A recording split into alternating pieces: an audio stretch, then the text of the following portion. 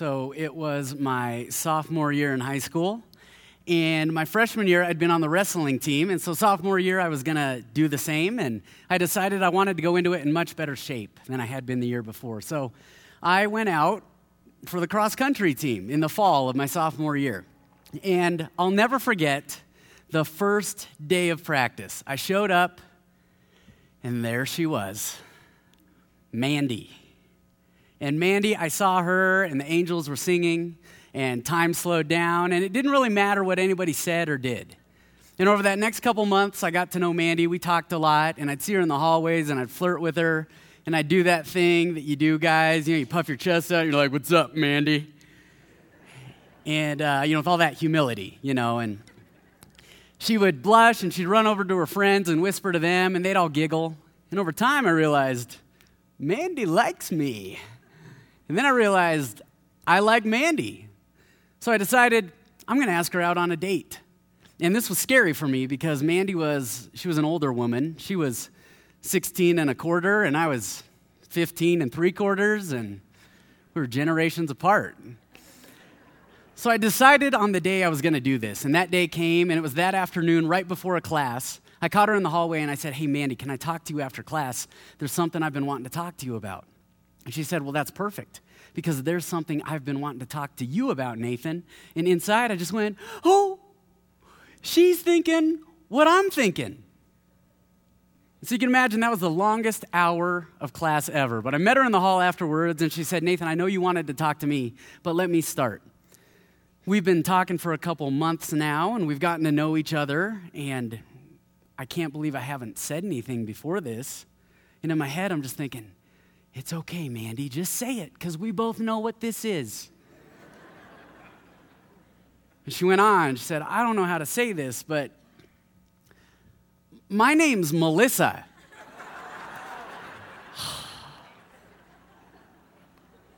What kind of horrible person lets somebody walk around and call them the wrong name for 4 months? Let me ask you a question. Have you ever thought you knew somebody or you thought you knew something only to find out you had no idea? But with the information you have and from where you can see, you formed a viewpoint and you acted on it only to find out that reality was just miles and miles from what you thought it was? Well, we all do that. And the end result is usually how I felt that day. Embarrassment and disappointment and frustration. And the thing that gets me looking back at that is if I had just seen reality, well, then I would have acted differently. If I had just seen what her real name was, none of that would have happened. Now, I can get over that. That was 17 years ago. It was high school. I've moved on. But here's what I wonder about all of us. Is it possible we're walking through life with some viewpoints about ourselves, about other people, about our Heavenly Father, with some views that we just don't get over? In fact, we live those views out. And is it possible that some of those viewpoints could be miles and miles from reality? I don't say that to scare anybody. I say that because while I don't know everyone in this room, I do know this. Nobody in this room wants to get to the end of this life, having lived out your views about yourself and about your relationships with other people and about our Heavenly Father. Nobody wants to get to the end of it and look back and say, "Oh, I wish I'd seen differently." Because if I had seen differently, well, then I'd have lived differently. See, there's an event. It's the death and the resurrection of Jesus Christ. And I believe that the God of the universe wants to use that event to give us a different view of ourselves, one that is more than the one we carry around all week long and all life long. And I believe he wants to use that event to give us a view of our relationships with others that has much greater potential than what we strive for in those relationships. And I believe that he wants to use that event to give us a view of him that is much, much, much better than what we settle for oftentimes. And I don't know about you, but I think about that and I think, God, whatever your view is, I want to just hold on to that all week long and all life long. In fact, throughout this series, I have a prayer I'm praying, and I'd invite you to pray it with me, and it's just, Lord, help me see differently so that I can live differently. And so to see differently sometimes, we've got to move to a spot where we can see differently. We've got to get a different vantage point. So these next 3 weeks, that's exactly what we're doing. We're going to get a different vantage point on ourselves, a different vantage point on our relationships with others, and you'll hear about that. But today, we're going to get a different vantage point on Jesus, because it all starts and it all centers around and it all ends with Jesus. And that should cause us to get a different vantage point. So this morning, as we look at an event in John chapter 12, here's what I hope we'll see. I hope in the midst of this event that we'll see ourselves in it. Because if you're like me, it's really easy to open the pages of Scripture and think, well, I get it, and they didn't get it. But we forget that we get to look back at what they went through in real time. And as we look at what these different viewpoints were of Jesus in that final week of his life, you know what we're going to see is that those viewpoints really don't look too different from the viewpoints we have, that we walk around with, our vantage point of Jesus.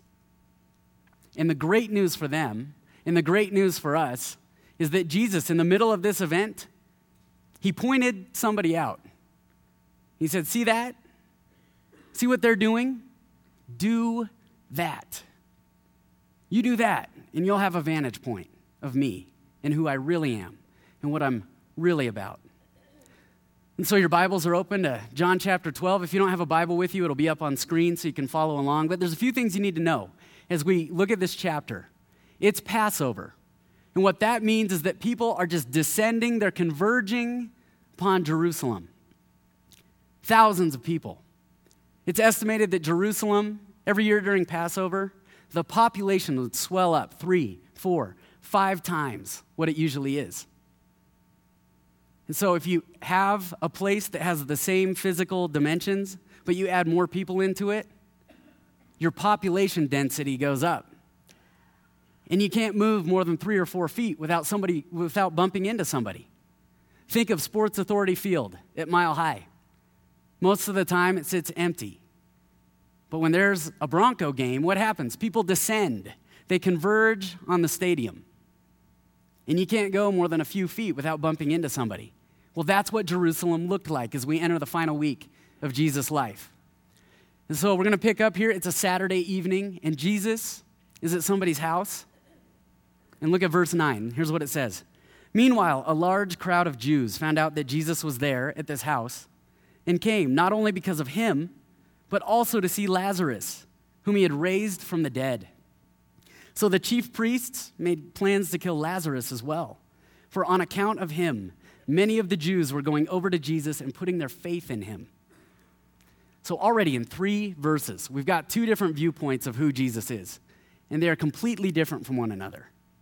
On the one hand, the people, they're excited because there was a man in Bethany named Lazarus, and he had died.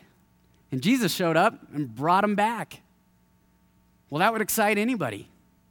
Imagine being at that Bronco game, and it's halftime. And what happens at halftime? Everybody spills into the concourse to eat. And you're standing in a food line, and you suddenly see this commotion out of the corner of your eye, and there are people running around, and they're sharing all this exciting news. And the news finally gets over to the food line you're standing in that there's a new food vendor over here. And he makes food that will just change your life. We all have those foods. You know, for me, first time I was at Waterworld, first bite of a funnel cake. Life-changing. We all have those foods. So imagine that, and somebody runs up to you and they say, that guy over there, the new food vendor, he makes that. And it is life-changing, and he's giving it away free. Tell me, what would you do if you're in that food line and you hear about this over here? Well, you'd go. In fact, the whole line would go because this was that exciting for everybody. Almost everybody. Who is this not exciting for? Well, the guy whose line you were in, because he thought he was going to get your business. And he sees all these people run over to another line. That'd be hard. In fact, if you're that food vendor and you'd had that happen enough times, well, what would you do? You'd be thinking, let's get rid of the new food vendor, Let's get rid of his life-changing food. And this is how the religious leaders felt about Jesus. In the chapter before this, we see them plotting to get rid of him. They say, here's this man performing many miraculous signs. If we let him go on like this, everyone will believe in him, and then the Romans will come and take away both our place and our nation. And so to the people, Jesus was a miracle worker, but to the religious leaders, he was a threat to their way of life. And it continues, verse 12. The next day, the great crowd that had come for the feast heard that Jesus was on his way to Jerusalem. Now, this is different because for the last 3 years, Jesus would do this thing where it seemed like he kind of stepped back if he could. He would perform these miracles, and then at the end of it, he'd say this puzzling thing. He'd say, don't tell anybody. Don't tell anybody what you just saw. And that's been so frustrating for me every time I read it. Because I think, Jesus, you just did something incredible. People should know about this. But it was because it wasn't time yet. This was the time. And so now he's going in to where all the action is at. He's going into Jerusalem. And we see, when we look at the great crowd's response to him, we see a third view of who they think he is. Look at this. Verse 13, they took palm branches and went out to meet him, shouting, Hosanna! Blessed is he who comes in the name of the Lord. Blessed is the King of Israel. See, this crowd, they've seen this before. 150 years before this, the grandparents and the great-grandparents of the people in this crowd, they were under the thumb of Syria. This crowd was under the thumb of the mighty Roman Empire, but their grandparents, their great-grandparents, they were ruled over by Syria. And they didn't think they'd get out. They longed to be free. And then this group, the Maccabees, showed up. And by all accounts, it looked like the Maccabees should have been crushed. But they led a revolt against Syria, and they won. And what that victory meant was independence. It meant political asylum for the Jews. And so they paraded him through the streets. The leader of the Maccabees, Simon, they paraded him through the streets. And you know what they were doing? They were throwing their robes and their cloaks onto the street, waving palm branches, because this was a sign of a political, military victory. And so this crowd sees Jesus coming, and they're thinking, here we go again. We're going to finally get out from under the iron fist of the Roman Empire. And they think he's come to free them. And then something really puzzling happens. But it was most confusing for Jesus' followers. Look at verse 14. Jesus found a young donkey and sat upon it, as it is written, do not be afraid, O daughter of Zion. See, your king is coming, seated on a donkey's colt. And then I love this next partial verse. At first, his disciples did not understand all this. I'm sure they didn't, because think about what they've seen. For 3 years, they've walked with Jesus, and they've seen him bring people back to life. They've seen him give sight to the blind. They've seen him heal people. The guy has walked on water. A storm came up, and he looked at the storm, and he said, settle down. And the storm listened to him. So they're thinking, this is the most powerful being we have ever seen. And surely a guy that powerful, he's going to make an entrance. Maybe on a war horse, just like the ones the Roman soldiers were sitting on. Or maybe a guy that powerful, he's going to make an entrance on a dragon. Or maybe one of those giant eagles from the end of Lord of the Rings when they save Frodo. Spoiler alert from 10 years ago. Sorry if you haven't seen it yet. But he shows up on a donkey? See, the disciples were confused because they'd seen the power he had, and they thought, surely he's going to reign. He's going to rule with all this power. And we're going to reign with him. And we're going to sit at his right, and we're going to sit at his left. And it's going to be awesome. Imagine you have a friend who goes on to become the president. And he does all these incredible things. And so they throw a parade for him. And you're at the parade, and you can hear the roar of the crowd as he's starting to come around the corner. And the authorities are there, and they've got all their vehicles. and all their artillery, and it's a giant celebration, and he comes around the corner on a scooter. Points you out in the crowd, waving at you, and you're like, I do not know you. I do not know you right now. This is how they felt. They were confused by him because they thought there was something in it for them for much of the time that they followed Jesus. We move on to verse 17. Now the crowd that was with him when they called Lazarus from the tomb and raised him from the dead continued to spread the word.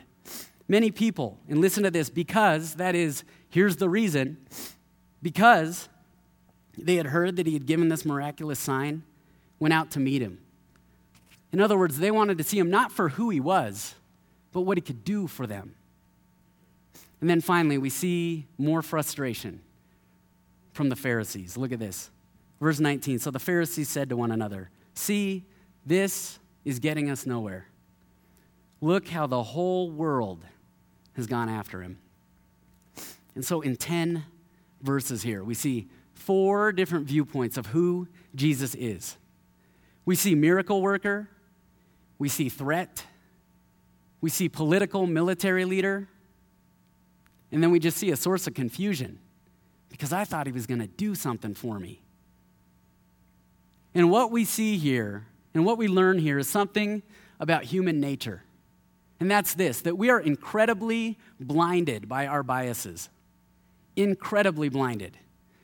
There's a story of a Border Patrol agent, and he had a long career as a Border Patrol agent, but there was a 5-year span during his career in which this guy would come through every few months in a truck.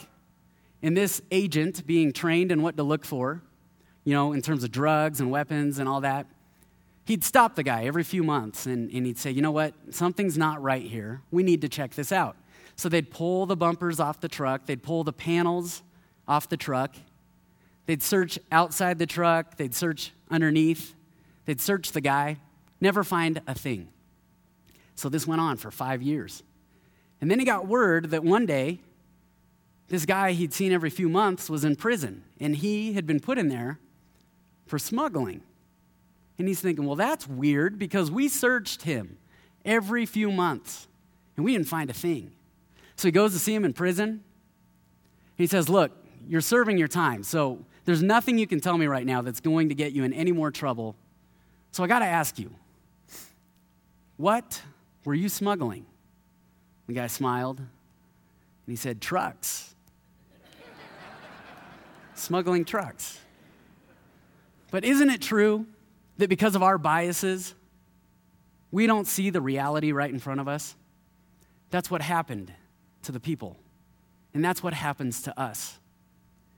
They had their biases on who this was making their entrance into Jerusalem, and they missed the reality right in front of them. But one person, what thousands of people missed, one person got. And that one person, they didn't get it in this moment. They actually got it less than 24 hours prior to this. We're going to go back to the beginning of John chapter 12. And we're going to pick up in verse 2. Jesus is at this dinner because he had raised Lazarus from the dead. And so we see in verse 2 why he's at this dinner. Here a dinner was given in Jesus' honor. Martha served, while Lazarus was among those reclining at the table with him. There's a dinner in Jesus' honor because Lazarus had lived in Bethany. And all of Bethany knew that Lazarus had died. And yet here he is, reclining at the table, just as alive as he'd ever been. And I thought, this is so funny. John skips right past Lazarus. Is it because Lazarus didn't say anything? I mean, you'd think if you knew somebody who died and then came back to life, you'd probably want to know what they have to say. But John just skips right over it, and he zeroes in on this thing that took place right after this. And I want you to pay attention, because even though what happens in verse 3 sounds weird, we've all had part of this happen to us. Look at verse 3. Then Mary took about a pint of pure nard, an expensive perfume. She poured it on Jesus' feet and wiped his feet with her hair. And the house was filled with the fragrance of the perfume. Have you ever been around somebody who's just got way too much cologne or perfume on? And how do you know they've got too much cologne or perfume on? You can smell them coming. In fact, I'm pretty sure the distance from which you can smell them coming is in direct proportion to how many sprays they used. Well, last week, I came in the front door of our house, and I just got nailed by this wall of perfume smell. And I recognize the smell is this perfume that somebody had given to Lainey, our 6-year-old. They'd given her a bottle of perfume.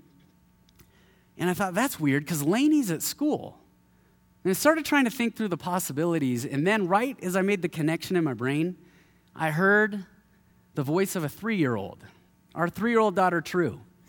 And she comes down the stairs, and she's got all these necklaces on, and she's like, "Hi, Dad." I said, "Hi, True." She said, "I'm pretty." I said, "Yes, you are."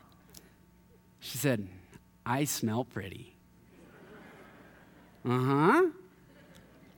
So I found out that True, she wanted to make her left shoulder right here smell pretty, and then she wanted to make her left upper arm smell pretty, and then she wanted to make her left lower arm smell pretty, and then she wanted to make each of her toes on her left foot smell pretty, and then do the same with the right side of her body.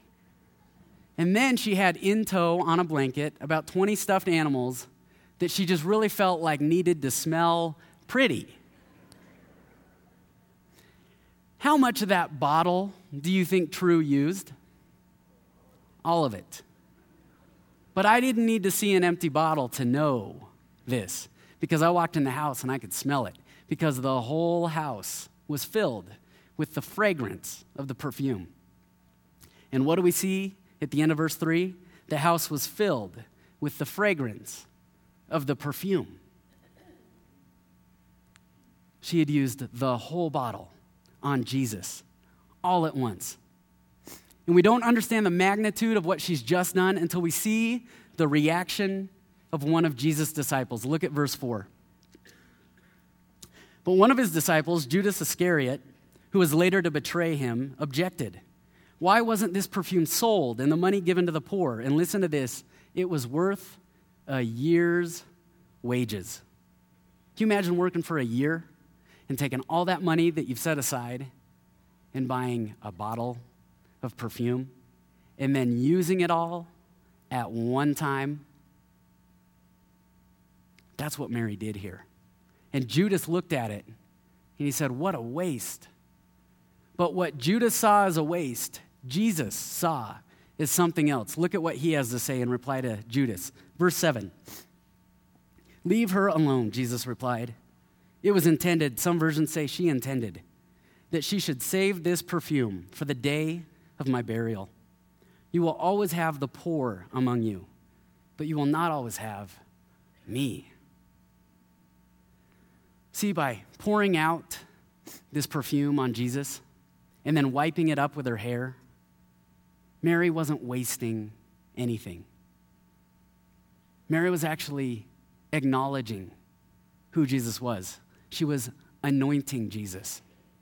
And the anointing was an acknowledgement of who he really was.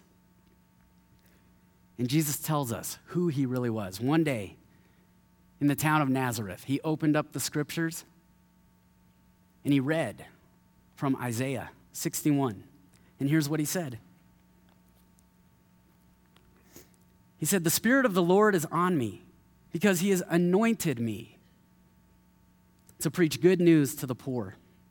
He has sent me to proclaim freedom for the prisoners and recovery of sight for the blind, to release the oppressed, to proclaim the year of the Lord's favor." And then he closed up the scriptures and he said, "Today, as you hear this, this has been fulfilled. This is who I am." Jesus hadn't come to exert power and force power on people like his disciples thought, like the Pharisees thought, like the crowds thought. He had come to preach good news to the poor and the oppressed. That's who he really was. That's what he was about. and God had anointed him to do so. And so Mary, when she anointed the anointed one, she acknowledged who he really was.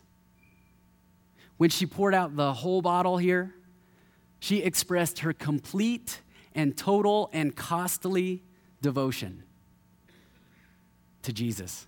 And by doing it in this moment, Mary took this one last opportunity because she knew that Jesus would have to die.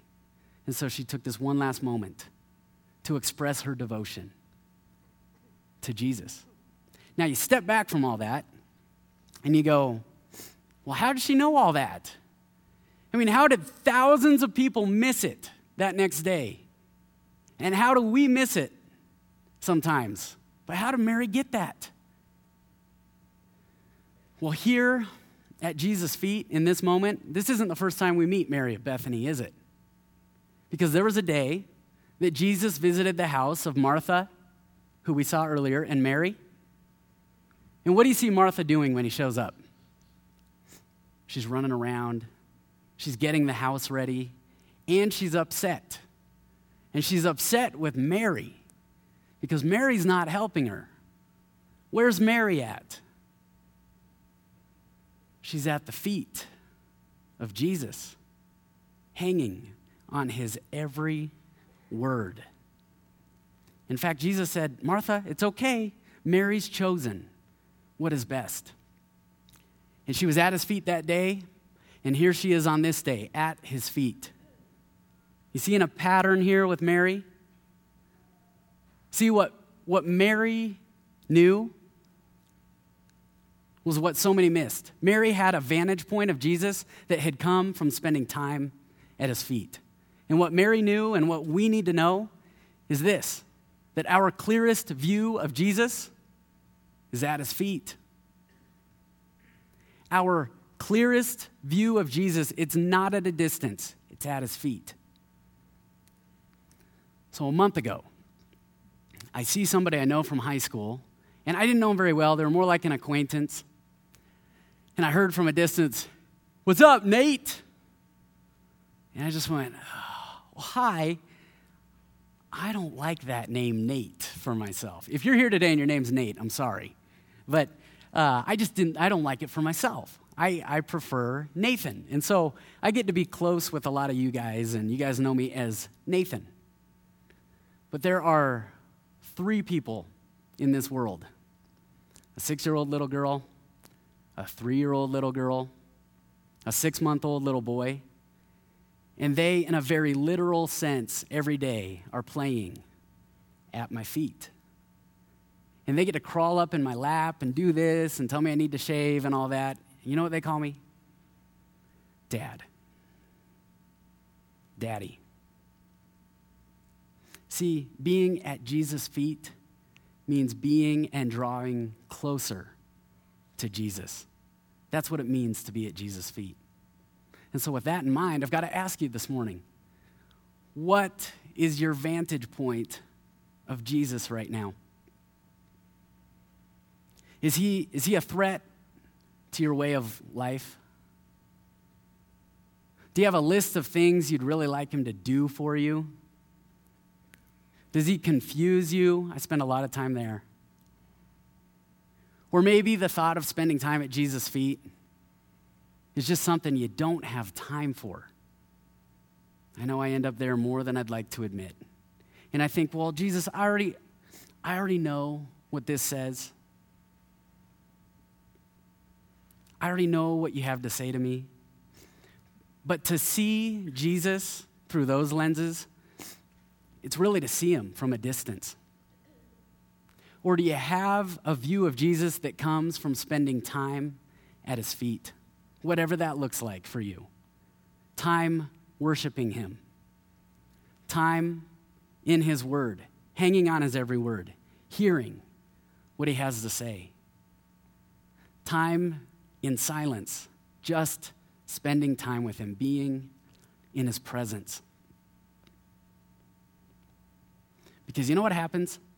When you spend that time at Jesus' feet, it's not a waste. Something happens when you spend that time at Jesus' feet. You experience him as Mary did, as Heavenly Father, as Dad. Now, a guy named Mark, who wrote the book of Mark, and a guy named Matthew, who wrote the book of Matthew, really original, they noted that Jesus kept talking after he replied to Judas. And they noted that Jesus said this: everywhere that the gospel, that is the message, the good news, everywhere that the gospel is preached, what she has done. See what she just did? What she has done will be told in memory of her. Have you noticed how when you hear the good news of God doing something in somebody's life, have you noticed what comes along with it? You'll always hear about a person. You'll hear about a relative, or you'll hear about a coworker or a neighbor or a friend who, because of this person's time watching their relationship with Jesus, God turned the lights on in their mind. They had a light bulb moment in their heart. Because of a friend or a relative or a coworker, a neighbor or whatever, because of their time at the feet of Jesus, God used that to transform this person's life, giving this story or this testimony. Now, I gotta ask you, don't you want that person to be you? Even if it's one person in this life, don't you want to be that person? Because I'm telling you, even if it's just one person, there is nothing greater you can do with this life. Nothing. Than to be used by God to transform someone else's life. That's why you spend time at the feet of Jesus. Because not only do you get a clear view of who he is, but people watching your life and your time at his feet, they also get a clear view of who he is. Let's pray. Father, you are tremendously patient and merciful with us. Thank you for giving us yet another chance. Every single time we think we know who you are, and we assume that you're about one thing, thank you for drawing us back to you and drawing us closer. And because you do that, Father, will you remind us to draw near to you, to make an effort from our end to come to your feet, and then, Father, speak to us there. Give us a clear view of who you are so that we can grow closer to you, but also so that the world watching can get a clearer view of who you are. I pray for the opportunities we have this week to invite people next week to come and get a vantage point of you and who you are. And we just thank you for this morning. In Jesus' name, amen.